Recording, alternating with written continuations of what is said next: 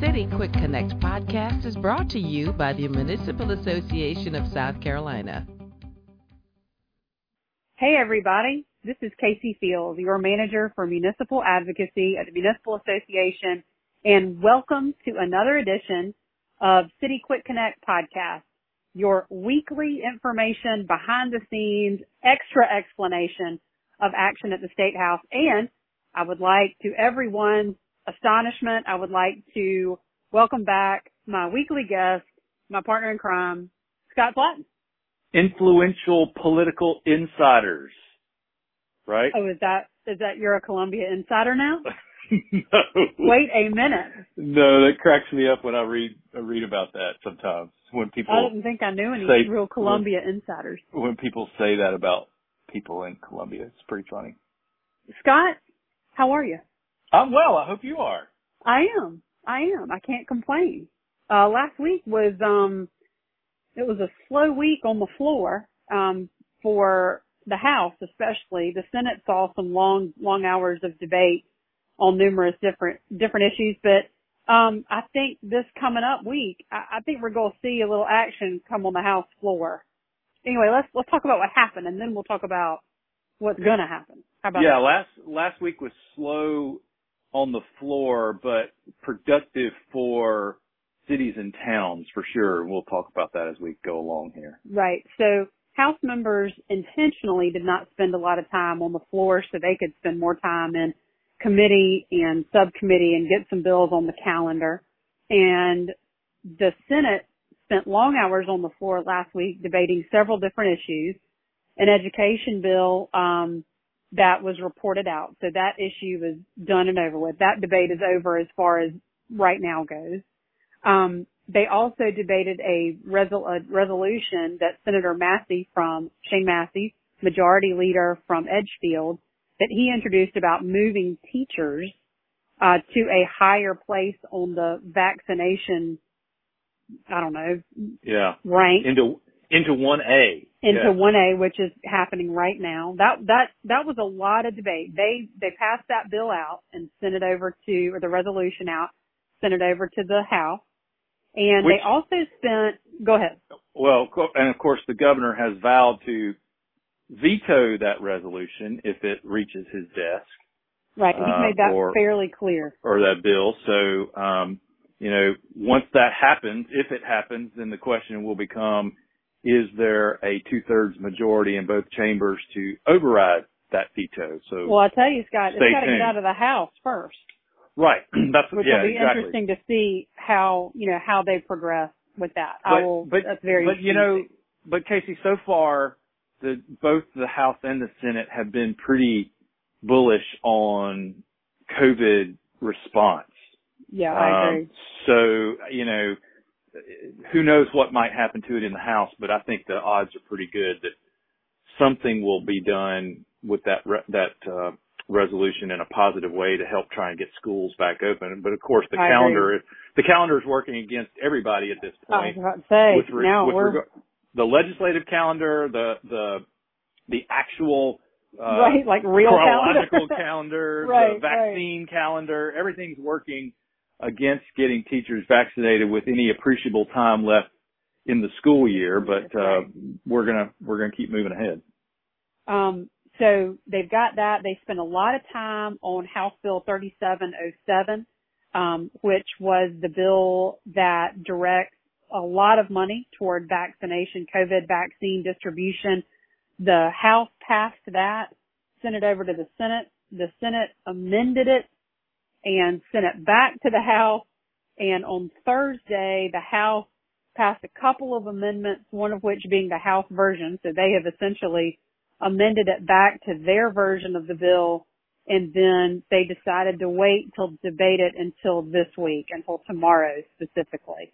And it's not unusual that the House would amend it back, or the Senate, or vice versa. They do that frequently. I'm a little surprised, again, given the timing time crunch that we're all facing, that I hate to say we're wasting time by amending it back, but certainly it's going to throw it into a conference committee, and who knows how long that'll take. So exactly, and I understand completely that we are dealing with distribution. We are dealing with inventory. Yes. That we've got the personnel and the places to distribute. We just don't have the inventory. Well, and that was pointed out, Senator Massey pointed that out during the Senate's debate over this, that we can make all the plans in the world, but unless we actually have the vaccine, the inventory, this is really all there's nothing we can do. Exercise, in futility. So there is nothing we can do. But so that I guess, but the point of the bill, though, I think, is to have the state positioned and ready to really crank up the vaccinations once we do get the supply. So it's not a wasted effort. A mass effort. Yeah. Once we get them, we can get them in arms faster, I guess, instead of them sitting and waiting. Right. So that was, and also FYI, just a blip, the parking bill, the municipal parking bill, S40, remains on the Senate calendar, contested calendar. That didn't see any action this week. So that's what happened on the floor, on both sides. Let's talk a little bit about what happened in committee last week, some subcommittee and committee, and then we'll kind of look to this week. So, Scott, you were following the tort reform and the COVID liability bills that came out of Senate Judiciary, correct? Yes. Yeah, Senate Bill 82 is the Tort Claims Act reform bill. It would raise the limits for occurrences from 500,000, from 300,000 and 600,000 per occurrence to 500,000 and 1 million per occurrence. We've talked about this bill before. Right. It's a bill that is compromise language that everyone, I can't say everyone agreed to it, but got to a compromise position 2 years ago. It's the same bill. A couple of small technical amendments were made in subcommittee 2 weeks ago, and then this week, or last week rather, the Senate Judiciary adopted those amendments and gave it a favorable report, and they've sent that bill S82 to the Senate floor.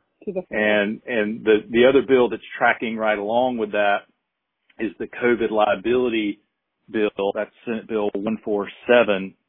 And that had some technical changes made to it as well that were accepted by the full Senate Judiciary Committee last week, and they reported that to the floor. Interestingly, during the committee meeting, Senator Massey raised a concern about a different legal issue that is in his mind unresolved or unclear. On the tort reform or COVID liability? Well, it sort of deals with both.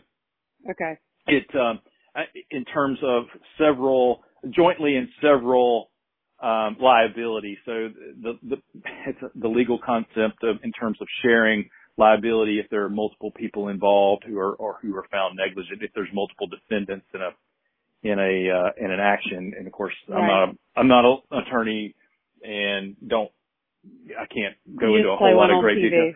Yeah, but he raised that as an issue that he wants to see addressed in exchange for not raising doubts about the tort claims bill. He said outright there's going to be opposition on the floor to the tort claims bill going forward if this concern that he raised is not addressed at some point. So, I mean, he made it very clear, and everyone understood that.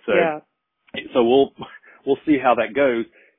Quite frankly, in the interest of municipal budgets, we would be fine if S82 didn't go forward.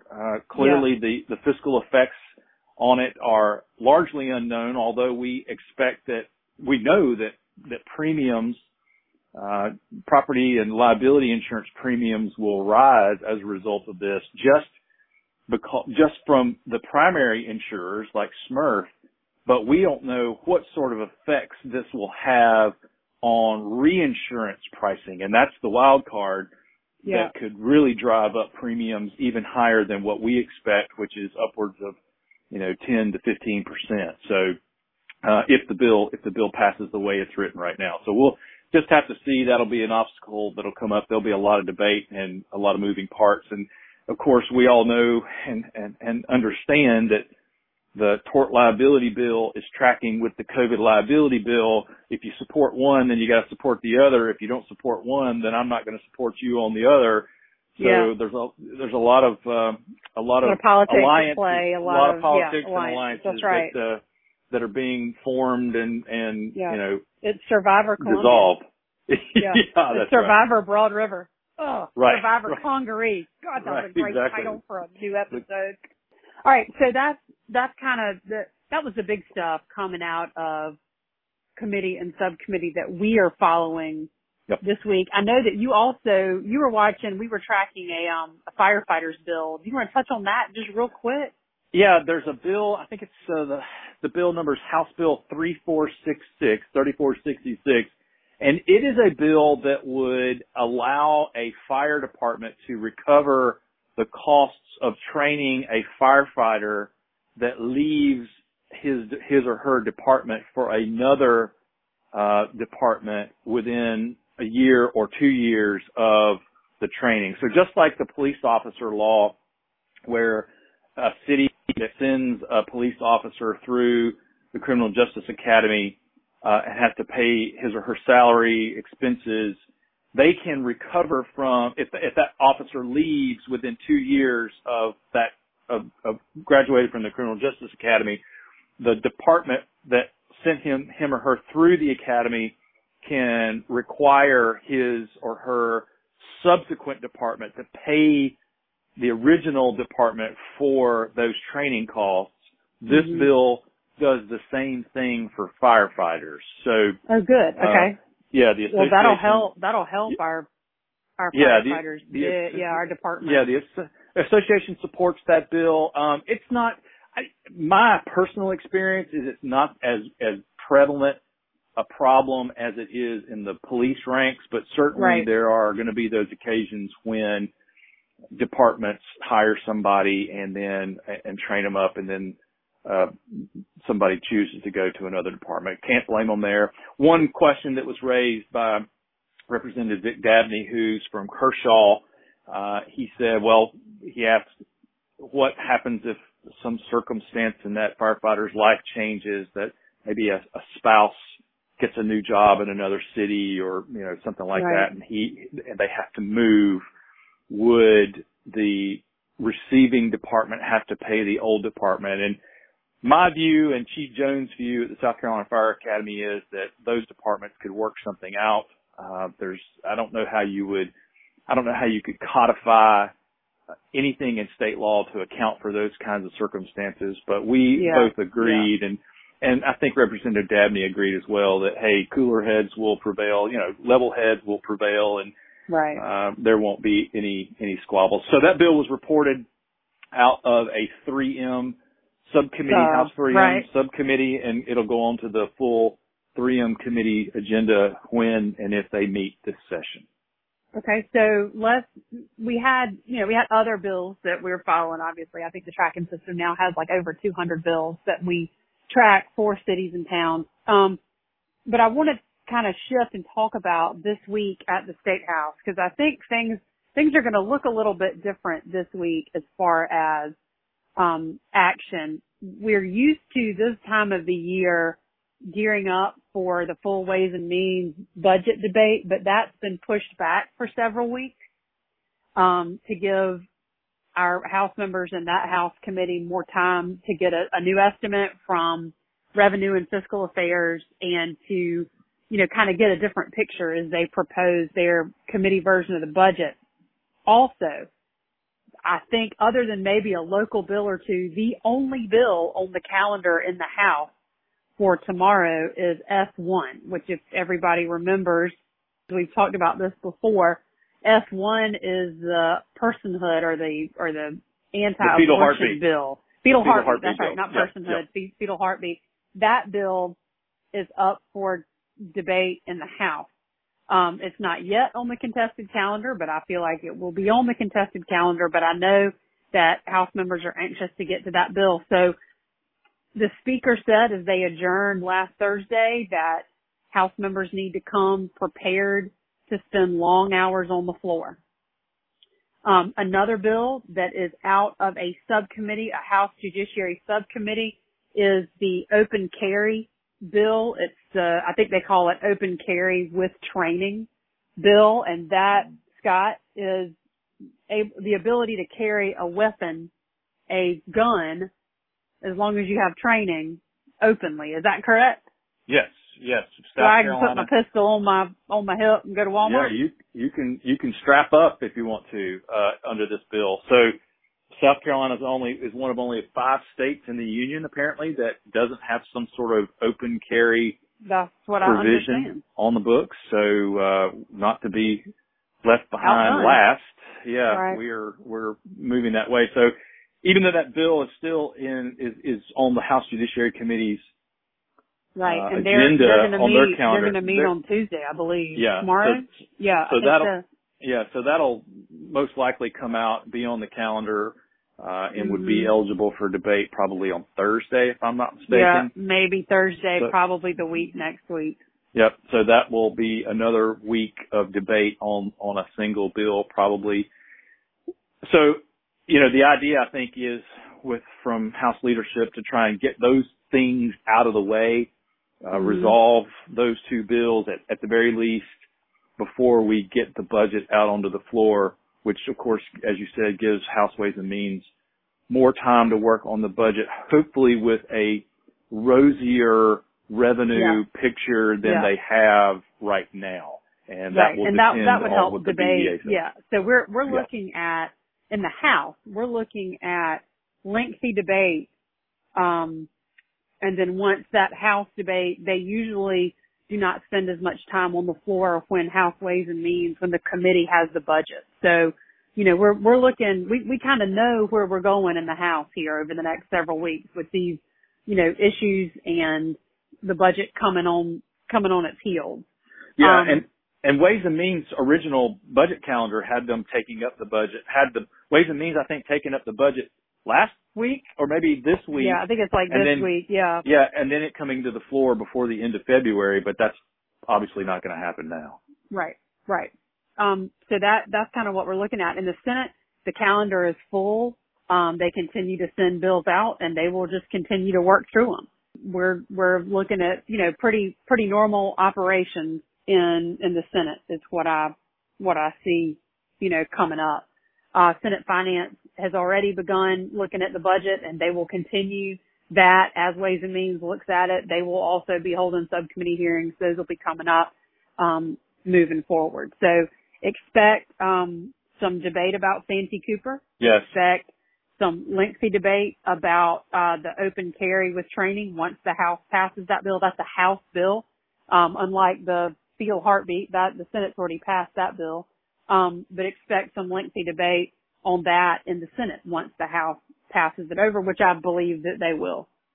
Scott, other than we're going to be Seattle for the next several weeks, is there anything else we need to talk about? No, I don't think so. This is one of those periods in the session where you're just kind of grinding along. Yeah, that's right.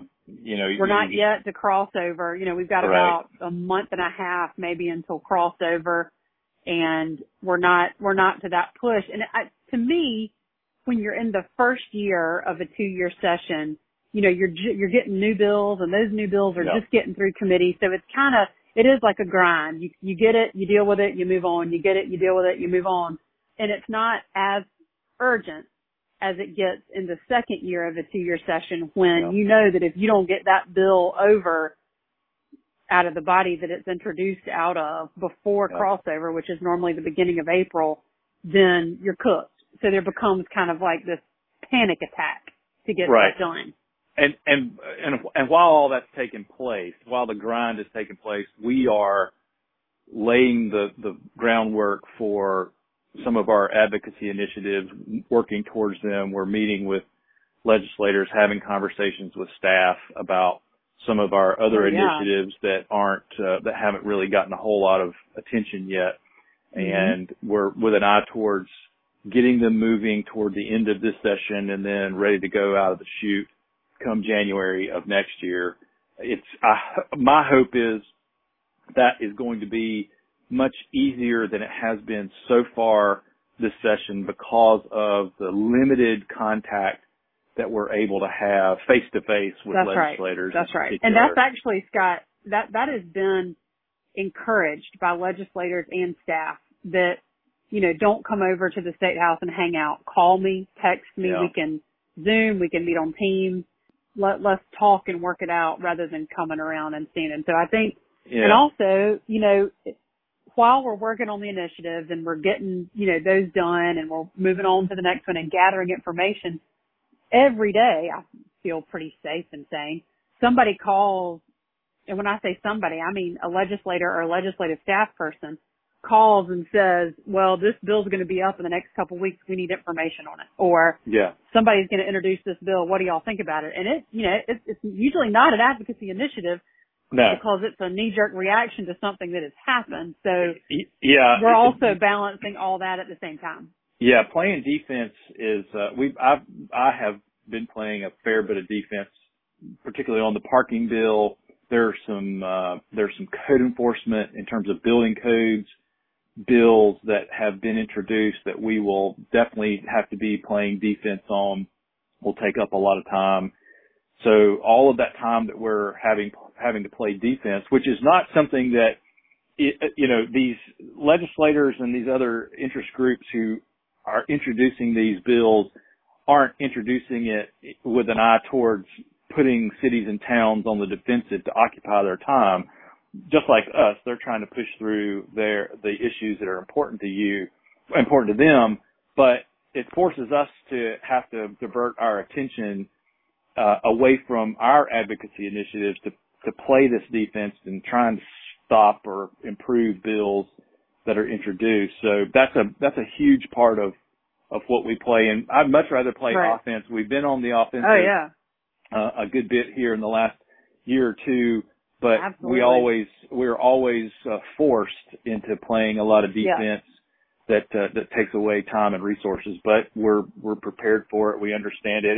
And the good thing is we have trust and allies and trust on the staff side with legislators who reach out. I had a conversation, a House member called me yesterday and to give me a heads up that, hey, this bill is coming up. I was aware of it already, which was great, but I was very appreciative that she reached out to me and just to say, hey, heads up, this is coming. So yeah, absolutely. That's very helpful. And of course, that's a result of the relationships that we have over there, which we continue to build on every day. And Scott, we've got a great team and everybody is professionals at multitasking.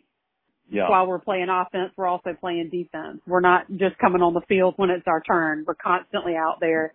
But as an ode to our former executive director, Miriam Harris, she loved football analogies, as did former Rock Hill Mayor Doug Eccles, who I love and adore. They love football analogies. So we're playing kind of, I don't want to say we're special teams, but I feel like we're playing both sides all the time. Yeah. And speaking of elected officials, obviously our elected officials are a key piece, a critical piece in helping us fend off bad things and push forward good things. So again, that's a constant communication that we really do enjoy and appreciate. Yeah, we say this often, but please, if we reach out to you, please respond. Please be receptive to helping your city or town and helping us help you.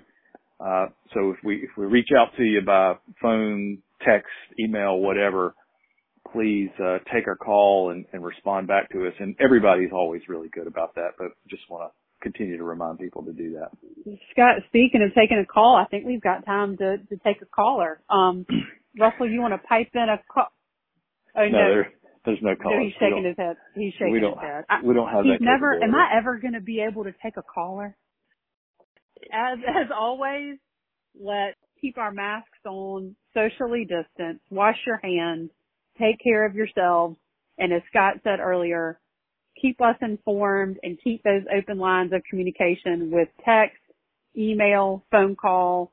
We're available what seems like 24 hours a day, 7 days a week. Everybody stay safe, and thank you for listening.